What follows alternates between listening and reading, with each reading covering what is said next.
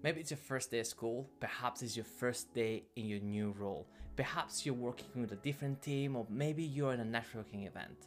Suddenly you've got this feeling inside of you, this fear that you don't quite belong there, that someone is gonna turn around and call you out for being a fraud. That's called imposter syndrome.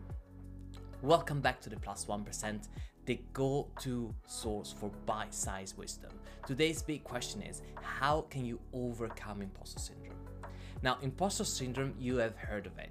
It's the sneaky feeling that makes you doubt your accomplishment, fear that you'll be exposed as a fraud, and believe that you're not as competent as others perceive you to be. Does it sound familiar? Well, there is good news. You're not the only one, and there is ways to overcome it.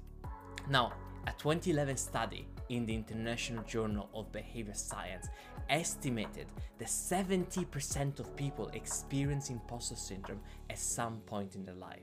So even if it feels like it, remember that you're not the only one grappling with these feelings. So how do you move beyond this self-doubt and embrace your achievement? Here is a few tips. First, acknowledge your feelings. Recognizing that what you're experiencing is imposter syndrome is the first step towards overcoming it. Second, challenge your inner critic. When you catch yourself downplaying your success or doubting your abilities, take a moment to counter those thoughts with facts about your skills and accomplishments. Third, share your feelings. Talking to a trusted friend, a mentor, or a coach about your self-doubt can provide some much needed perspective and validation. And lastly, remember that it's okay not to know everything. As a matter of fact, it's a good thing because it means that you're in a place where you can learn and develop.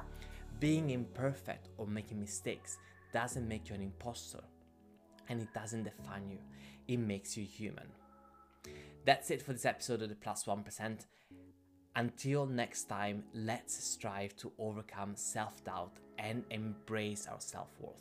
Stay tuned for our next episode where we'll continue our journey to self-improvement, and remember, every step forward, no matter how small, counts as a plus 1%.